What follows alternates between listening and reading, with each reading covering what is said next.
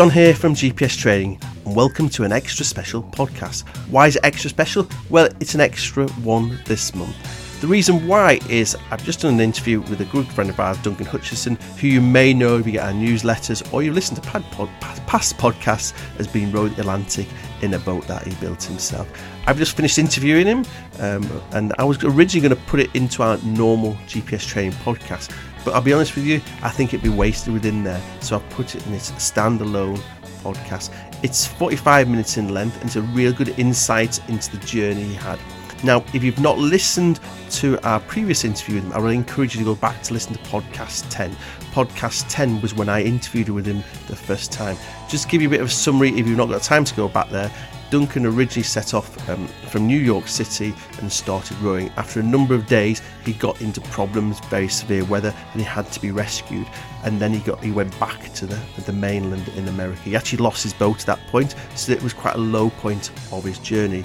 I actually interviewed him at that point, and that was the podcast 10 I was just mentioning there. So if you have got time, go back there. It's actually the first interview on that podcast, so if you just start playing podcast 10, you'll get 2 or 3 minutes of rambling by myself, and then you get straight into the interview with Duncan. And I would listen to that if you've got the time to do it.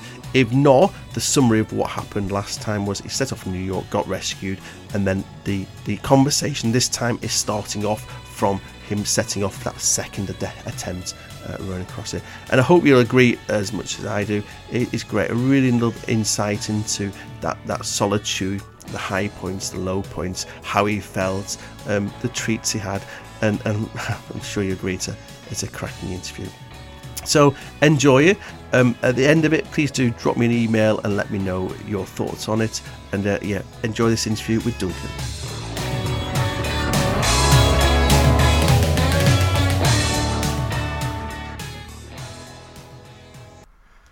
So on this podcast, we've got our special guest, which is Duncan Hutchinson. So Duncan, you may know as Duncan Adrift. We last spoke to Duncan on our 10th GPS Training podcast. So if you've not listened to that interview, I'd encourage you to go back and listen to it. Because what I'm going to do, I'm not going to go back over what I discussed with him last time. We're going to start from which really was the start of his second attempt of rowing across the Atlantic. So welcome, Duncan, to the podcast. Yeah, thank you very much. Very good. So the first people who haven't heard you before, not read our newsletters, which I don't know where they've been for a long time, you built your own boat, Duncan, and you were aiming to row across the Atlantic in this boat, weren't you? Yeah, that's right. It's taken about, probably coming on 3 years from building it to actually getting prepared and ready to actually start my row and actually doing the row, yeah. Right, and you named the boat, is it Sleipnir?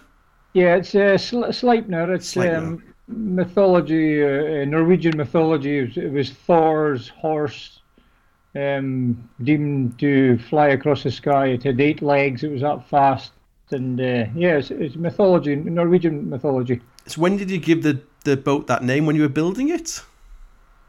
Yeah, well, when I was building it, I actually had a friend in Holland we called it Edwin is his name. Right. And he didn't know, but in the UK there used to be a program called Ed the Horse. Yes. And we used to call him Ed the Horse just for a laugh. And he was a really good worker. And he used to work a lot he worked so hard. He was like he had more than one hand. So I nicknamed him. What did I nickname him? I've forgotten now.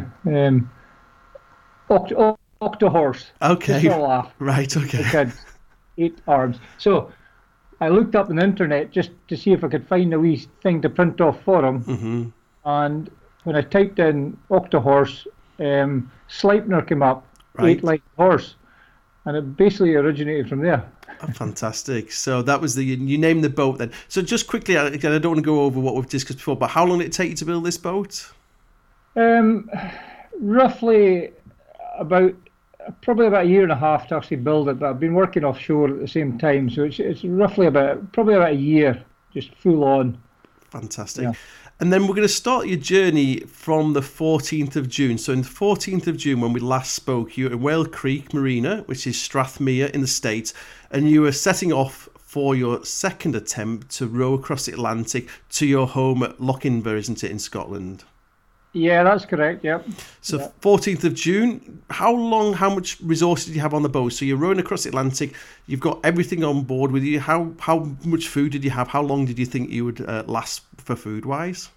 Well, I'd estimated 90 to 100 days that was from New York. Obviously, I had about a week out of that, so I'd plenty of supplies. I still had roughly 350 portions of food, which was ample for the rest of the trip. I had a water maker machine, so that covered all the water. I was going to ask that about the water. The water maker machine turns seawater into drinking water, does it? Yeah, it's a desalinating plant. It converts the seawater, compresses it through a hydraulic thing, and converts it into fresh water. Fantastic. And how much water does that produce a day then? I think it could produce about 20 litres or so an hour. I can't remember. I didn't use it much. I just tried to use it little and often just to keep it running. Right, okay. It's quite a big power source, yeah. Okay. And then really, this is how GPS training kind of fits in. What navigational and communication kit did you have on board with you then? So we're going to say now we are a little bit biased because we loaned you the InReach Explorer Plus, which is one of the forms of communication, as well as the Garmin InReach. What other kit did you have on the communication side? Well, I had obviously your set, which was great. It was basically using text. Yes. It was great. It was absolutely brilliant for the weather reporting, which I mainly used it for, and keeping in communication mainly with my family, because I didn't want to be inundated with emails from people because I didn't have time for that. So I basically had that for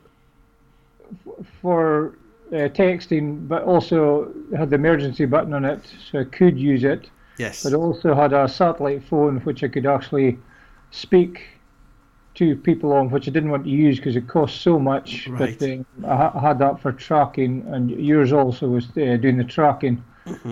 Brilliant. And what other? Did you have navigational devices as well? Did you? Did you have anything else?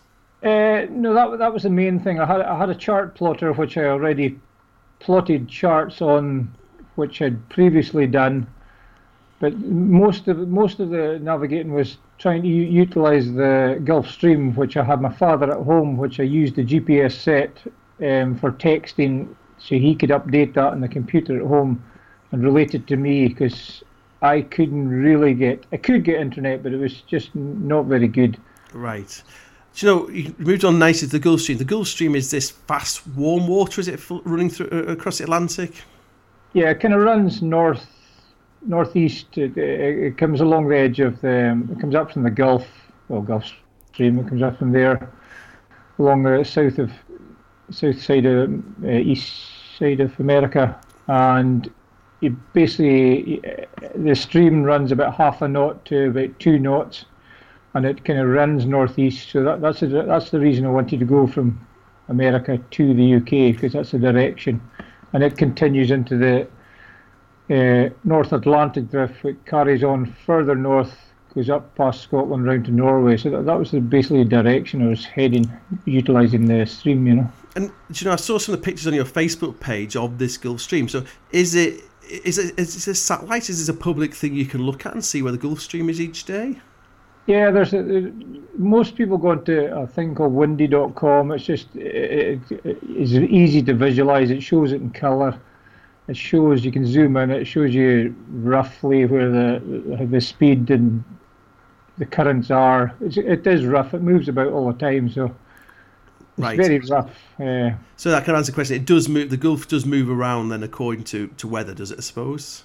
Yeah, that's right. And the edges of it, you got a cold Labrador front, I think it is, comes down the inside of it, and it actually goes the opposite way. It's cold water, and the Gulf Stream's warm water going up the way. Ah, right, okay, I never realised that. And how far off the coast of America is that Gulf Stream? How far did you row before you hit that Gulf Stream? I can't remember. I think it's about 500 miles from where I left. I mean, obviously, you can get it nearer. If you go a wee bit south, you can get nearer to it.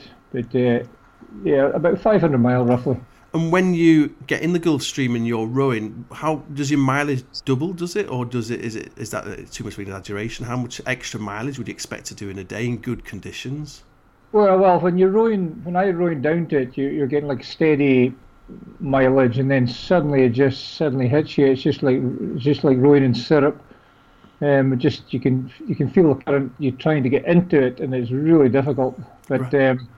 once you get through that, you just suddenly you know when you're rowing, you can feel it, Yeah. and then it just if you're with it, it'll push you along quite quick. I mean, I managed to get up to, I think it was 105 miles in one day. No, 108 miles in one day, and My I kind of word. got steady 100 miles for 3 or 4 days. So yeah, it definitely helps you. Yeah. That must be a real adrenaline rush for you, when you're going from maybe half that distance, whatever, to kind of suddenly get over 100 miles a day. It's a phenomenal distance, even to drive. That isn't it? It's a decent journey in a car, isn't it? Yeah, that's right. But later on, when you're going along, there's other, like they call them eddies. It's like currents within the Gulf Stream, and if you get pulled off a bit, I got an extra week because I got pulled away a wee bit further south, and it was difficult. I basically had to go with the stream to get back onto it. So I lost about a week trying to get back on route. And these are kind of what looks like whirlpools on the map, is it? Just the south of the Gulf. Is that what those are that you're talking about? Yeah, that's right. Yeah, yeah. They're all the way through it. Yeah. The first bit is not like that, but further on when it splits away, one kind of heads off to the Mediterranean, and another one goes north. So it kind of splits away and it branches off in two different kind of directions. Brilliant. So going back to you and your thoughts when you set off for this the second time, because if people don't know from the first podcast, you set off from New York, had a few problems, you ended up setting off a few weeks later from Whale Creek Marina in Strathmere. So when you set off that second time, was it relief, excitement, or were you just glad to get on your way again? Yeah, it was. The main thing was I was waiting. I'd had a hole in the boat. I fixed that. I broke an oar. I fixed that. That was all fine. So the boat was ready, but the weather wasn't 100%. So I needed like a offshore wind, and I had to wait for that. But it was frustrating waiting because I just wanted to get going because I was behind schedule as it was, and it was quite a difficult place to get out of because that's what I broke the oar going into. It was quite a rough entrance. So I was a bit nervous going out of there, but once I got out, it was great, and I just wanted to get going. Yeah. Yeah, so it's just relief, really. Is you want to get going again, and you get going. And after how many days did it take you to settle back into that routine? Was it 2 or 3 days, or was it quite quickly? You just got your head back into gear, and you were back in that routine. Well, I was just so focused trying to get to the Gulf Stream. I just locked in straight away. As soon as I was away from the shore, I was absolutely delighted and just wanted to get on with it. Yeah. And when we were rowing, how often were you communicating with home, like using the Garmin InReach or via telephone calls? How much were you in communication? Was it a number of times a day, or once a day, or was there a routine, or was there not a routine? Well, not so much. Trying to get the Gulf Stream wasn't. I didn't get in touch much because I knew the direction. That was there wasn't so much currents there, so that was quite straightforward. I would just maybe call in maybe the end of the day just to see everything was all right and how long it was going to take and things. But I didn't really bother till I really got to the Gulf or very near it. And then there was a lot more communication just to make sure you're getting in it. You have to make sure you're positioned in the right place within the Gulf Stream, was it? That's right. Look ahead for a couple of days of the weather. You need to try and position yourself in the Gulf Stream. So if the weather was going to blow you out to the edge of the different currents, you would try and correct it before it happened. So you're getting the best out of it. The biggest thing that, just looking through your whole story or the whole journey, like when you're on your own on the boat and you're rowing day after day, like what do you think about, and do you feel at one with nature? Do you know what's going on around you? Do you feel more you're at home in the sea? Like, do you think about what's going on at home, or do you just think I've got to row?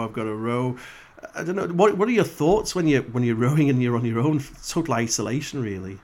Well, Thing is, it's a bit like when you're practicing rowing and the rowing machines. The rowing machines aren't really like that at all. But people go on about the distances and things. I used to just split it into like parts rather than a whole distance. I would just think of like getting to the Gulf was going to be about 4 or 5 days, I hoped, and then the next stage and the next stage. I didn't really think about how far it was. I just basically get your head down and just row. But I kept thinking about, if I finish this, I can use the boat as an investment and not go back offshore again. So I kept thinking about how I could start a business at home. So that was one of the main things I was thinking about. Yeah, and so you were thinking that actually you could, if it's a success and everything was great, you potentially didn't have to go back to work again. You could make a business making boats. Well, it was more so maybe get rid of the boat, or the boat would be worth more when I finish, or even I was going to build small glamping pods for renting out, and I was thinking I could use the boat as like a single berth renting out just for a laugh kind of thing. I thought might help, but yeah, it was basically so I wouldn't need to go offshore again. Yeah. So it's interesting that you kind of say you broke down. So you didn't think of the big picture. You didn't think I'm rowing across the Atlantic and it's this far. You kind of broke that down into stages. I suppose otherwise you'd have information overload, wouldn't you? What you were trying to achieve would just be overwhelming, wouldn't it? Yeah, that's exactly what it was. Just break it down into manageable bits, and then it all come together, And when you were rowing day after day, did you have a routine? Did you kind of I'm going to row for 6 hours or 4 hours and have my lunch, or did you just was the routine dictated by the weather? It was really dictated by the weather and the sea state. Some days the wind would actually be maybe going the wrong way, but the current would go the right way, so you could put out a sea anchor. Basically, your parachute, and it could actually pull you with the current against the wind. So you just had to weigh up each day as it was. So did the sea anchor pull you a little bit through the Gulf Stream as well, or not? Well, it did when the wind was going the wrong direction. Mm-hmm. So it would like pull you against the wind. So I mean, you didn't really know till you tried it. You could try it and look at your chart plotter, and it would show you basically how fast you were going. I've read a lot about this. How actually big is this sea anchor? Kind of hard to picture what it is. How big it is? Well, I was told to get a 9 foot, for the size of boat, but I got a second-hand one for 13 foot. It says you can go up, you can go bigger, but don't go smaller. So yeah. I got a 13 foot power anchor, which is a wee bit bigger, which I think was better for my boat, because it's a bit heavier probably. Right. Okay. And then, did you row at night time or did you always just row during the daytime? Usually, I would kind of stop. If it depended again on the weather. I mean, if the weather was flat calm, no problem. We could row through the night. But if there was a bit of chop in the sea at night time, it was quite hard to row because I had no lights on deck, or if you had a head torch, you couldn't see the end of your oars. So really hard to row against in the waves and that. So you'd be smashing your shins, or scared of actually break an oar or break a shin. So usually I would kind of stop at 10 until about 2 or 3 in the morning. Right. Okay. So you kind of, and that was your routine. So you kind of, if everything was perfect, you think, right, I row, I've got 7 hours sleep or something like that, then back rowing again. That was just your routine day after day, was it? Yeah. I say I very rarely got a long sleep, but yeah, that's what I do. Again, it was just really weather dependent. And then going on to the weather, so when the weather was bad, it's just a case of just getting your head down. There's no point rowing today because actually the weather's horrendous. I'm not going to get anywhere. Or you just get your head down and that call it a day. Yeah, you would. Because of the shape of the boat and everything. I mean, even if the weather was going with you, if the wind was blowing you the right way, you could quite easily up to a force. Well, it's probably 30 knot winds, which is quite strong winds. You could actually drift without an anchor quite safely. The boat was that steady; it was really good. So you could actually just shut the hatch and drift that way. Mm-hmm. But if I go over that, I mean, it did get up to about 42 knots at one point, which was far too strong. You basically put the anchor out, and it would just hold you into the wind. You basically point into the wind and just sit there and stop you going back away. And did you ever? It's a strange question, but did you ever feel frightened? You know, in such high seas, did you kind of sit there and go, "Oh my word, what have I done here?" It's funny because some people have said, "Oh, there's a big storm coming and things," and I just thought, well, I knew this was going to happen. I knew the weather. This is what the weather's meant to be like, and I thought it'd be more of it for this, for the journey. I definitely thought there was going to be weather like that. So I basically was waiting for it to come, and I was quite glad when it came, just to see what the boat was like. And it handled so well. I just would shut the hatch, go inside, watch a film, and just think, "Oh, this is good. They built this, and it's working the way it should be." And I never actually felt quite relaxed and quite comfy, actually. Yeah, yeah. So what, did you have an iPad or something with films downloaded on then, did you, or something like that? Well, I had a couple of laptops. One of them was a work one, which popped in. Then I had another one that was more robust for the journey, really.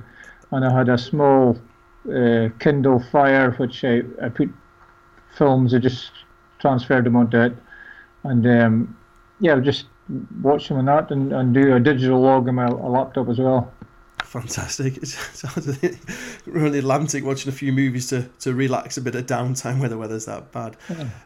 So after 2 months, you reached the halfway point, didn't you? So was there a big celebration then, do you know, from home? Was there big celebration? Did you do anything to reach the halfway point? Well, I kind of, I say in stages again, I think the first 1,000 miles, that was like a major one. In fact, I think it was. I tried to sing at 500 miles. That was the Proclaimers, which I don't particularly like, but I tried to sing 500 miles for a wee bit. And then when I got 1,000, I can't remember what 1,000 was, but the 2,000 was the Pretenders from way back. They had a song called 2,000 Miles, I think it was, and that was another one I was singing and put on. But I got messages from home saying it was good, and it was a kind of celebration, kind of, yeah.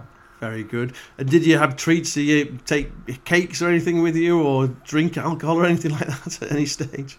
Well, I stopped drinking a good few years ago, so I didn't have any drink. But in fact, I had a Christmas cake, so there might have been drinking in it. I'm not sure. I had a Christmas cake from a friend at home because it keeps so well. So I marked it into 12 pieces, and I decided I was going to have a bit every Saturday.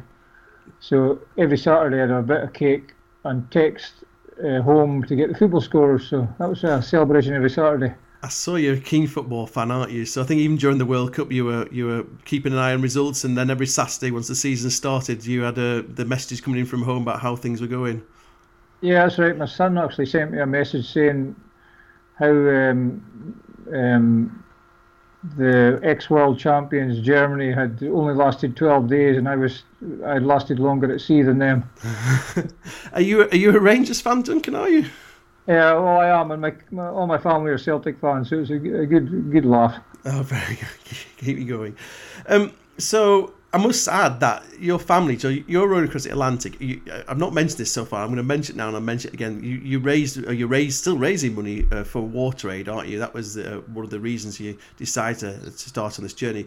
Your family just worked tirelessly all the time when you were rowing. They were school fetes, Highland shows. They were working with local school children and raising money, and I suppose raising the awareness of exactly what you were doing. Yeah, they've been absolutely brilliant. I mean, charities for WaterAid, and it's on the website, duncanadrift.com, and it's just giving on there for WaterAid. But they've tirelessly just tried to fund. I mean, I get easy, but I just rowing, but they're funding the whole time. And I suppose it keeps their mind off what I'm doing a bit as well, so maybe help them that way as well. But yeah, I mean, at one point when it was 22,000 raised, that supports 1,500 people for water for life. Wow! At the moment now, it's just creeping over 30,000 now, so it'll be way over that at the moment now. So yeah, it's amazing, really. And I suppose they were keeping you in touch with what they were doing at home, were they? Yeah, they were keeping me in touch with everything. Yeah, just by text. Yeah, through your machine, also. Yeah. Fantastic. And did you need to do much maintenance on the boat? So the boat you built, so of course you knew everything about it. Did you have to do much maintenance? Did anything wear out with with just the oars? Is there friction? Does anything wear out? Does your seat wear out? Because I suppose your seat will move up and down as you row, will it? Yeah, well, the bearings and the seat, they nearly all went. There's 4 wheels, so I basically had to replace all them, and I think I had 4 spare, so I used them. They were all not very good. Right. But it should have managed. I was actually probably going to end up just going to Ireland. That was the kind of plan, because my spares were running out. Okay. I had wires for the rudder. They both had worn through, but I had new ones of them, so I put them on, so it would have lasted. So I broke an oar, but that was fixed. That wasn't a problem. Yeah, most of the stuff, there's electric wiring. Some of the terminals had gone, but I fixed most of them, apart from the major one, which I don't know what was. Mm-hmm. Yeah. And living and rowing every day on just it's not a small craft, but on a small craft, do you become very OCD about things around you? A scratch on the boat or something, does that become a big issue because you look at it every day, you're sat in the same position every day? Or, I don't know, because you know the boat like the back of your hand because you built it, do little things like that bother you, or does it not affect you at all?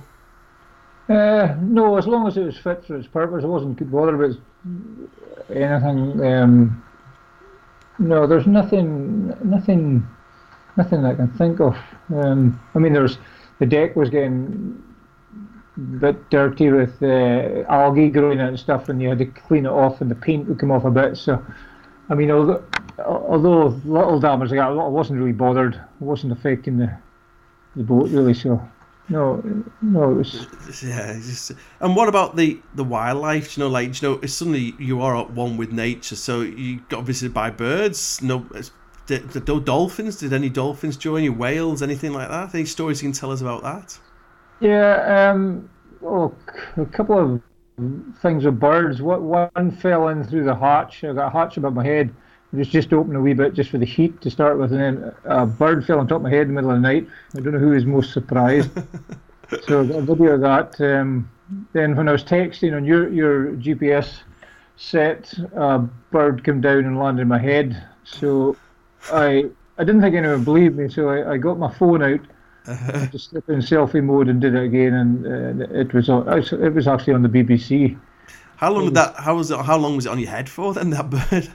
It would have stayed there forever, I think. I just was texting away, and it was quite funny, actually. Fantastic. And I did it 2 or 3 times, so yeah. It was quite strange. It must be just needed a rest from flying across the Atlantic or something, didn't it? So I had a visit from a pigeon and various birds, and there are lots and lots of porpoises all the time. And whales, I had whales underneath the boat, 4 of them at one point. Wow. Just a couple of feet underneath the boat, actually upside down and blowing bubbles, and that was quite incredible. They were quite intimidating, but I was scared they were going to break my oars at one point, but it was quite amazing. Yeah. And was the boat rocking at that point when they were? Well, of course it would have been rocking, was it? Yeah, well, it was flat calm, and that kind of woke me up because there was all this noise, the bubbles, and then they're actually, I think they aerate the water under the boat and chase out the small fish and then try and eat them. Right. Okay. So I actually got a video of them eating one, and yeah, they were really lovely. Yeah. Any dolphins? I don't know. I think it was just porpoises. I'm not sure. Maybe there was dolphins, but there was one shark. Well, there was 2. One I didn't get a photo of, but then later on there was. I was lying in my bunk, and then I heard a bang in the rudder, and happened a couple of times. I looked out, and here's this 8-foot shark outside, circling the boat and bashing into the rudder. But the day before I was out, I was underneath the boat cleaning the underside of the hull, because you need to clean the growth of it. So the day before I was out in the water, and then the next day there was a shark. Wow. That's a wake-up call, isn't it? Yeah, so that was a bit, exciting. And I know before you went, we discussed this last time, your boat, if it ever capsized, would get itself back up the correct way, I don't know the correct terminology for it actually. So did it ever capsize in high sea or anything like that? Yeah, it was designed to self-right. That's the term we use. Okay, yeah. And I tried that at home and did it, and it was fine. Did it in calm weather at home, which is meant to be harder than a rough sea. So it's never even felt like it was going to go over. Right. At all. I mean, you get hit by big waves side on, and obviously the boat will go big lurching and stuff, but it never felt like it was ever going to turn over, apart from when I actually got rescued. Yeah. So we're nicely moving on to the rescue. So everything was going great. Everything was going. You had some bad weather. But you were progressing forward. As you said, you may be going to have to hit Ireland because of supplies and things to keep your boat going. And then on the 22nd of September, it all happened, didn't Duncan? So can you kind of talk us through what happened on that day? Yeah, well, I think it was day 100, and everything was going fine. The weather was a wee bit against me. I was slowing down a bit, and I'd basically decided I was going to go to the nearest point at Ireland, which was 699 miles away. So near. I know. That was the plan anyway. Just more so for the spare parts I'd used. I had plenty of food, that wasn't a problem. And then I started losing power a lot. And when I was using the water maker, so I switched everything off when I used the water maker, and it helped a bit, but not quite right. And then my radio died, just faded away and went out. So all the wiring for it was fine and everything. So I knew it was a power issue. So I just tried to find out. Well, I couldn't find out what it was because everything was registering okay. So I took one of the batteries, isolated one of the batteries, and tried it all again, and it seemed to work far better. Everything get far more of a charge. Then just within, I think it was about that one day, the whole lot just came down very, very quickly, and I couldn't fathom out what it was at all. So it was electrical somewhere along the lines. I don't know what it was. So I just knew then I would have to. What I did was charge your setup, the GPS setup, the satellite phone, and I'd charge my laptop up just so I could use it as a battery pack, so I could charge these things if everything else went down. So I had the laptop just a battery pack basically, and then I was lying in my bunk. I usually have the chart plotter on, and it just died away and just went out, and that was everything out apart from the charging points, which used very little power. So then I only had the USB and a cigarette lighter charging point. Right, yeah. All I'd left to charge the battery pack. So I knew then only had like matters of hours on my handheld equipment. So you had two batteries. You had the boat was powered by two. Well, the electric was done by two batteries. What kind of batteries were these that you were powering everything with? Yeah, I had 3 solar panels. 260 watt, which will go through a controller that put the power into the 2 deep cell gel batteries, the ones that you could go upside down and there's no fluid come out of them, and they were fixed. But I think one of them, cells in one of them had popped in or something. I think that was the major thing, but it should still run if one, no bother. But it's probably my electrics. Well, it will be. It'll be my electrics somewhere along the line. So I don't actually know. So I was stuck to just the battery packs then. So I knew I was just limited in time to do stuff because I would lose all communication then if not. And this all started. So 7 o'clock in the morning. You started first having battery issues, and it's quite early. So I suppose it was just did that day. Did you just think, this can't get any worse, this can't get any worse, or were you quite a quick thing? Actually, I'm gonna have to bail out at this point. Well, I just say I couldn't even think about rowing or anything. I just had to work this out because if this doesn't work, I know it's going to stop. So that's why it's just a process of elimination, trying to eliminate things, and I just couldn't get to go. And then. Yeah, all day at that, and then thought I'd sussed it out, and then taken a rest to lie in my bunk and think what's going to happen. And then it all died away, and I thought, this hasn't worked. It's beyond me now. So it was late at night. I think it was 11 o'clock. You called your wife, did you? Well, I called her because I knew I was going to have to act somehow because I was going to lose communication. That was the only line I had to get help. So yeah, I phoned her on the satellite phone and just said, I'm going to have to put this off. I'm not in any distress ring. Weather's all right. There's no distress, but I'm going to lose power and I'll lose contact. So just to let you know that you might get phone calls from the emergency people. So then I set off the emergency on the satellite phone, so they would call you back, and I presume they get billed for them calling. If I called them, it cost me an absolute fortune, which would have been bad enough, but I was scared to run out of my credit and then I wouldn't be able to speak. Right. So the sat phone has an emergency beacon on it, so you set that off, and then who rings you on the sat phone then? Well, that's the same on your set. You're an emergency button as well, but I really need to speak to someone. Yeah. It's the Houston, Texas guys then, isn't it? The ones in Texas in the States, I think.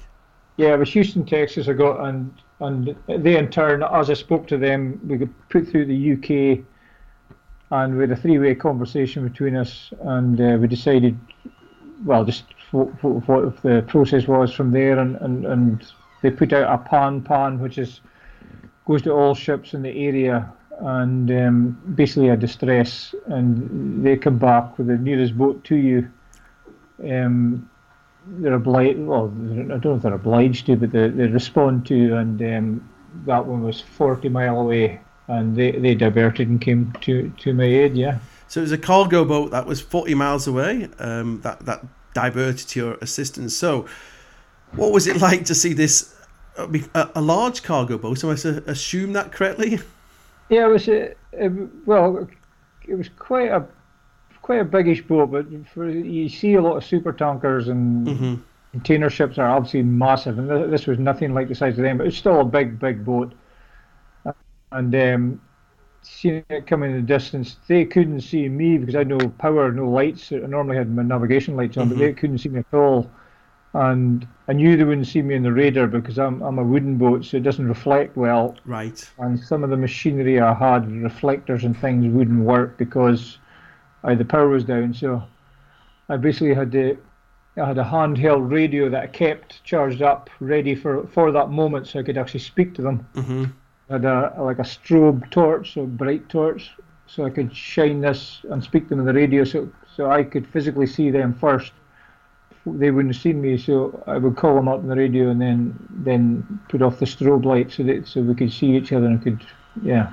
So you said a handheld radio, is that like a VHF radio that you were communicating on with? Yeah, it's just like a short range VHF radio that you just use it in very, very short range, yeah. Right, okay. So this is now, we're at early hours of the morning, is 3 o'clock or something like that? You get visual of this boat coming towards you, this cargo boat.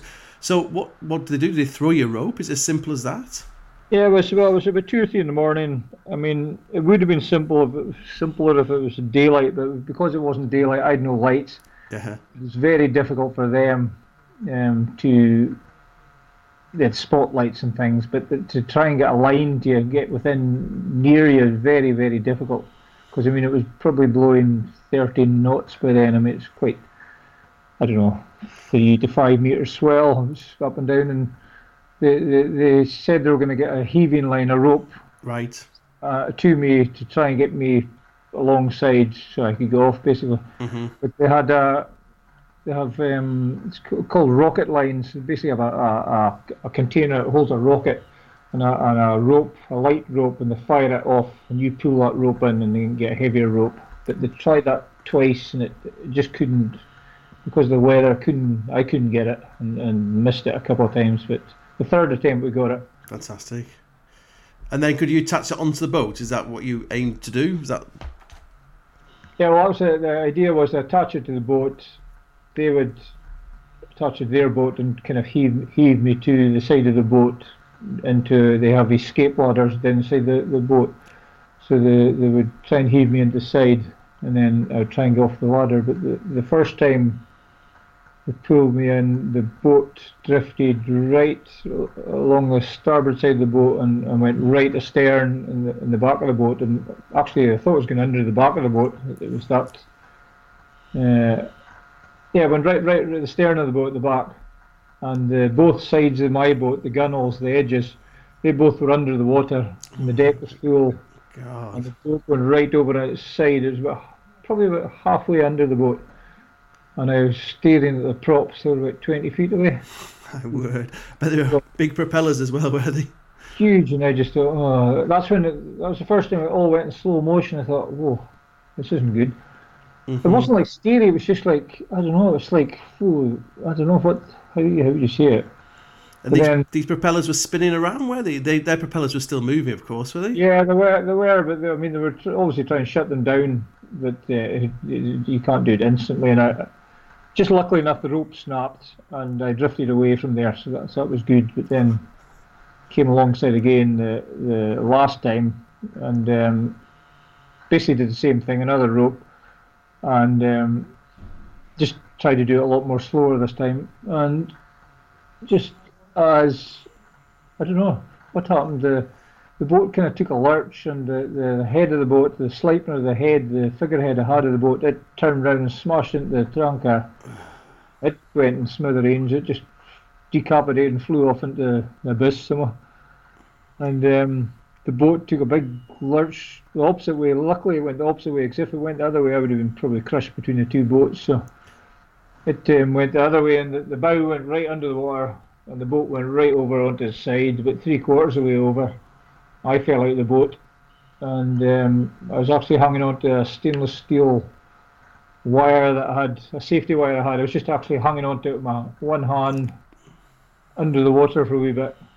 And then that's when it went into slow motion. I was thinking, I can't let go of this, because it's the only lifeline I got, this hand holding on to steel wire. So I popped back up, and I was actually lying beside the boat, looking at the keel underside the boat, out of the water, upside down.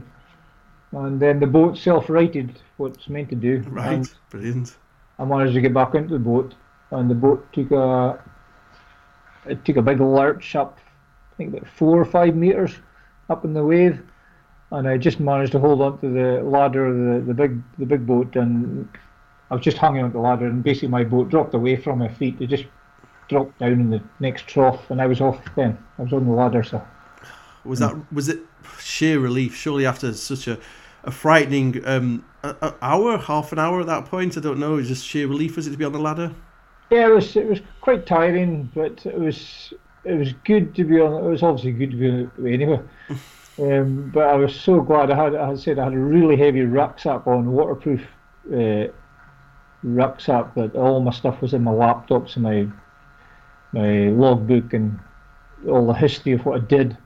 So it was all in this bag under the water, which was just, I mean, if I didn't hang on that wire, I think I might have sunk with the weight of it, because it was really heavy. But going up the ladder, I just took my time and just thought, oh, that's it, and boats.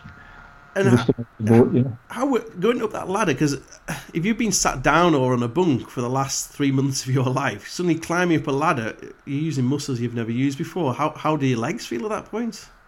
I think it's adrenaline just kept you going. I just thought, I'm safe in this ladder. As long as I hold on this ladder, it's fine. So I just thought I'll just take my time up, because it was probably about another 20 feet or so. It didn't sound much, but it's quite a lot. I've got a big, bag was probably about 50 kilos on my back, and you could see all these eyes staring down and little arms trying to help you, which was nice. And And this bag you had on the back, is it called Overboard? Was it or something? Yeah, it was one of the sponsors. They give me these bags and stuff free of charge, which was really nice. And I mean, if I hadn't that bag, I wouldn't have any of the pictures, photos, logbooks, nothing. It would all been gone. So that was unbelievably good. So yeah. So I'm going to finish the rescue. There's a couple of things I want to go back to, because there's so much in here. So you climb up the ladder, and you're greeted by a lot of happy faces, I suspect. Are you glad to see you? Yeah, they were really nice. The main crew was mainly two nationalities. There was Filipinos and a Latvian. That was the bulk of the crew. There was about 20 of a crew. Yeah, and they were just so nice. They couldn't have been nicer. Yeah. And they were heading to New York, were they?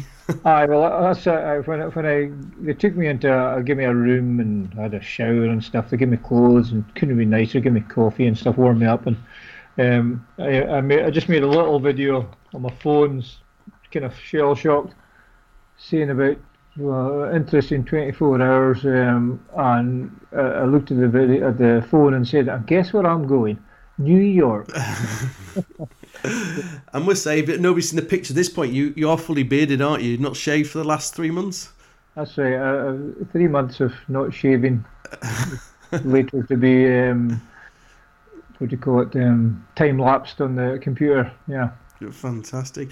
So you mentioned the logbook there, and I've seen a little bit. So every day of your journey, did you keep a log of your journey? Did you? Yeah. Well, I had two logbooks. I had a rough one, which I ran out of pages on. I just basically wrote in it roughly because the weather was sometimes bad and it was hard to write and stuff.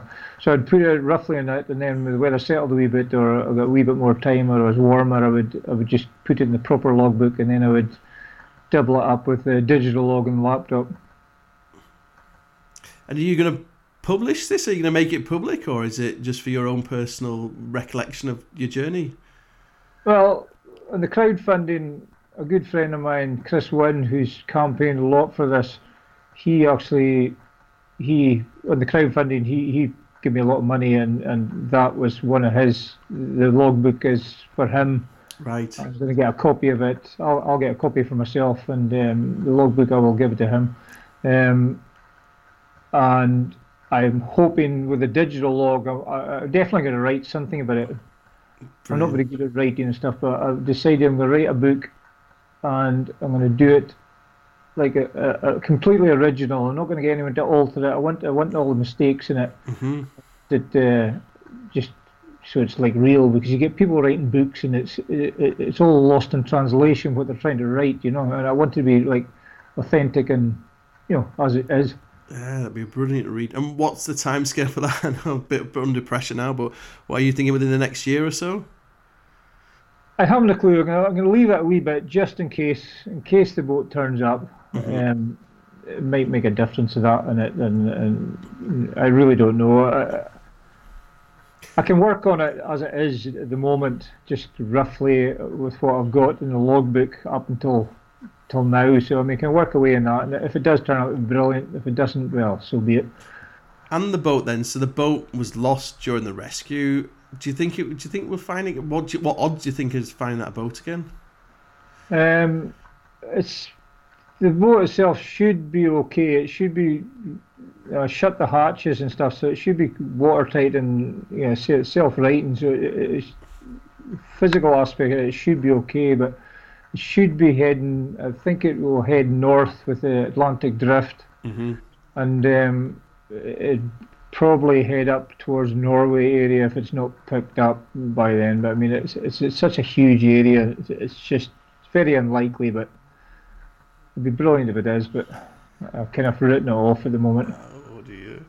So to finish off, I've got 5 key questions here to ask you, Duncan. Yeah. And again, So first one is, if you could have only one, what was the high point of your trip? Which one moment is the high point where you kind of thought, this life doesn't get any better than this?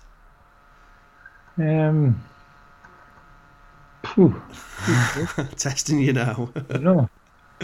Well, maybe I think probably when the whales were under the boat, that was quite a intimidating kind of thing, and so nice at the same time. And I was just thinking they could quite damage my oars and things at the time. And I thought they could mess us up as well. And but at the same time, it was unbelievably amazing to see. I think that was probably one of the better things, As a Scotsman, I thought you were going to say when England got knocked out of the World Cup for that one. Someone did ask me that. I was thinking of these last night. I thought, I bet he's going to say when England got knocked out of the World Cup. So that's nice that it's not that, but we won't get into it. Okay, so then the opposite end of the spectrum then, what was the lowest point of your trip? Was it the rescue at the end, or is there another point where it was you're low, you felt isolated, or was it when something went wrong or something? What was the low point of your trip? Oh, a couple of times. I mean, the first lowest point was when I realised the first time I got rescued before the second attempt, when the Coast Guards actually said they weren't going to tow my boat in. They just set it adrift, and after that, I mean, a few days after that, I thought I'd lost the boat, and that was it. I thought it was just, well, I arranged basically to come home, got my second passport sent out, and I was making plans to come home, and that was probably the lowest point. Rescuing that was fine. Maybe just before I phoned my wife when I was going to put off the rescue button, thinking, well, that's it. But at least by then I know I was capable of doing it. Made a good bit of money, but then for WaterAid that wasn't so bad. But just say that before the second attempt was probably the worst bit. I was just thinking so many people kind of let down, you know. Yeah. You do it. You never let anybody down. And then thinking of the whole journey, is there one thing you wish you had known before you set off? Well, now that you know before you set off. How to do electrics. Yeah, well, that's it. I wish I paid more attention to school electrics. Yeah. Is there one thing that you think, if only I had known that before I set off, it would have made my life, not just the journey, just your own personal life, or something better? Yeah.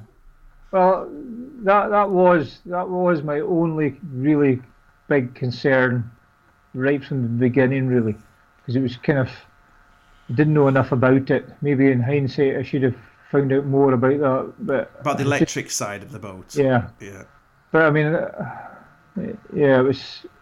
I mean, it's easy looking back saying that, but that was probably my worst thing. Yeah. And the big question, would you ever try it again? And this was very, very early after your last attempt. Is it something that you've got out of your system now? Is it something that, I don't know, would you ever think of doing it again? Maybe with two of you next time or something?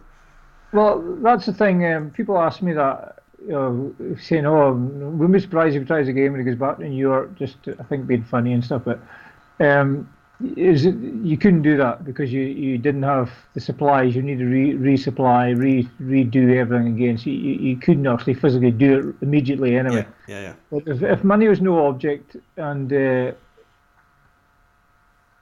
money was no object, and I had my electrics sorted out, I would definitely do it again. Yeah. Fantastic. Now the big question from us, the Garmin InReach. Now, I'll be honest, I spoke to the listener. I spoke to you briefly on the phone yesterday, and he said, the InReach is back in the post. It arrived on my desk about lunchtime yesterday in a packet, and I didn't open it for a few hours, Duncan. I was scared of opening it. I thought, what is my InReach going to look like? So I opened it up. I cannot believe how good a condition it is. It looks like it's not even been for a walk around the hill. Did you clean it? What did you do? What state was it in? The only thing I was worried about was the connection point. You know, with the bottom. Where you plug it in, to charge it. That was the only concern, because the first time I got rescued, I took it so I could get in contact at home. And I closed that bit just to make sure, because it was under the water, the first rescue as well. I didn't use it outside at all. Right, okay. Just when the bird landed on my head. So I used it inside, and it was brilliant. It's really good. Very good. I probably didn't use it the full benefit of it, but it was absolutely, it was a lifeline, because it kept me sane, I think. With text to the family. I think it was brilliant, absolutely brilliant.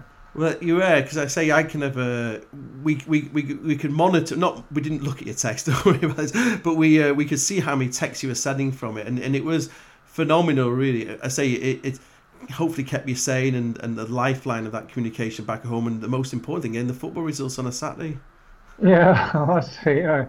Yeah, it was great. Yeah, I'm not sure.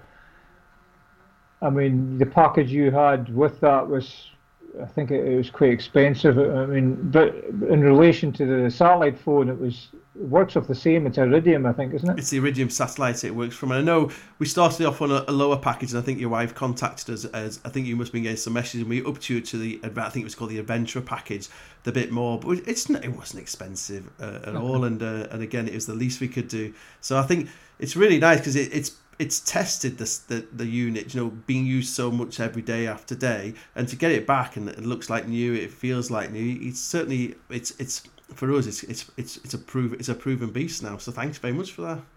Yeah, thank you. It was good. It was great. Yeah, absolutely brilliant. Brilliant. Yeah. So it's been great talking to you, Duncan. So if people would like to donate money to Duncan, you just go to justgiving.com, and I think you just put in Duncan Hutchinson, do we? Yeah, I think that's right. Yeah, it's on the website, duncanadrift.com. So, yeah, duncanadrift.com, and then you can click there and you can donate to this wonderful cause. So, Duncan, thank you so much for spending the time. I must say, actually, since you have got back, you've been on the BBC website. I think you were on News 24, weren't you, on the BBC News 24? I was on the American telly. I was in the Latvian telly, Hungarian telly, and I was just... the paper just before you called, I was on the paper as well. Fantastic. So, it's funny because I always seem to be something, whenever you get rescued, Duncan, I'm always something. The first time you were rescued, I was coming back from the Isle of Man TT race. I think I spoke about it last time. And then I was down in the Peak District delivering a course, and Sunday morning I was just starting the course off, and my wife texted me, said, "Have you heard about Duncan?" I went, "Oh." And then, so I'm always seem to be somewhere when I hear that you've been rescued. But I think from what I've read from the press reports, I think the Coast Guards have spoke very highly of you and said, you didn't battle on with when you knew the electrics had gone. You acted correctly. You did the right thing, because you could have just battled on and got a bad situation even worse, I think. Well, I think that was one of the major things. We've been in the lifeboat crew for 20 years. You get a lot of bad press and people saying things, but I mean, they really don't know what they're speaking about. Mm-hmm. And yeah, you say just try and sort something out before it gets too bad, Yeah. Yep, that's exactly right, which is exactly what he did. So thank you very much for speaking to us, Duncan, and hopefully that when the book's released, we can maybe get you back on the podcast, the GPS Trading podcast, so we can speak about the book. And I'm really looking forward to it. I know here in the office we're following our newsletters through GPS Trading newsletters. We've been in live tracking, so I know a lot of our listeners and people, our staff at the business we would love to read the full story. Brilliant. So thank you very much, Duncan, for joining us, and it is very much appreciated, and best of luck whatever you decide to do. Right, thank you very much, and thanks, that was brilliant. Thank you. Cheers. Thank you.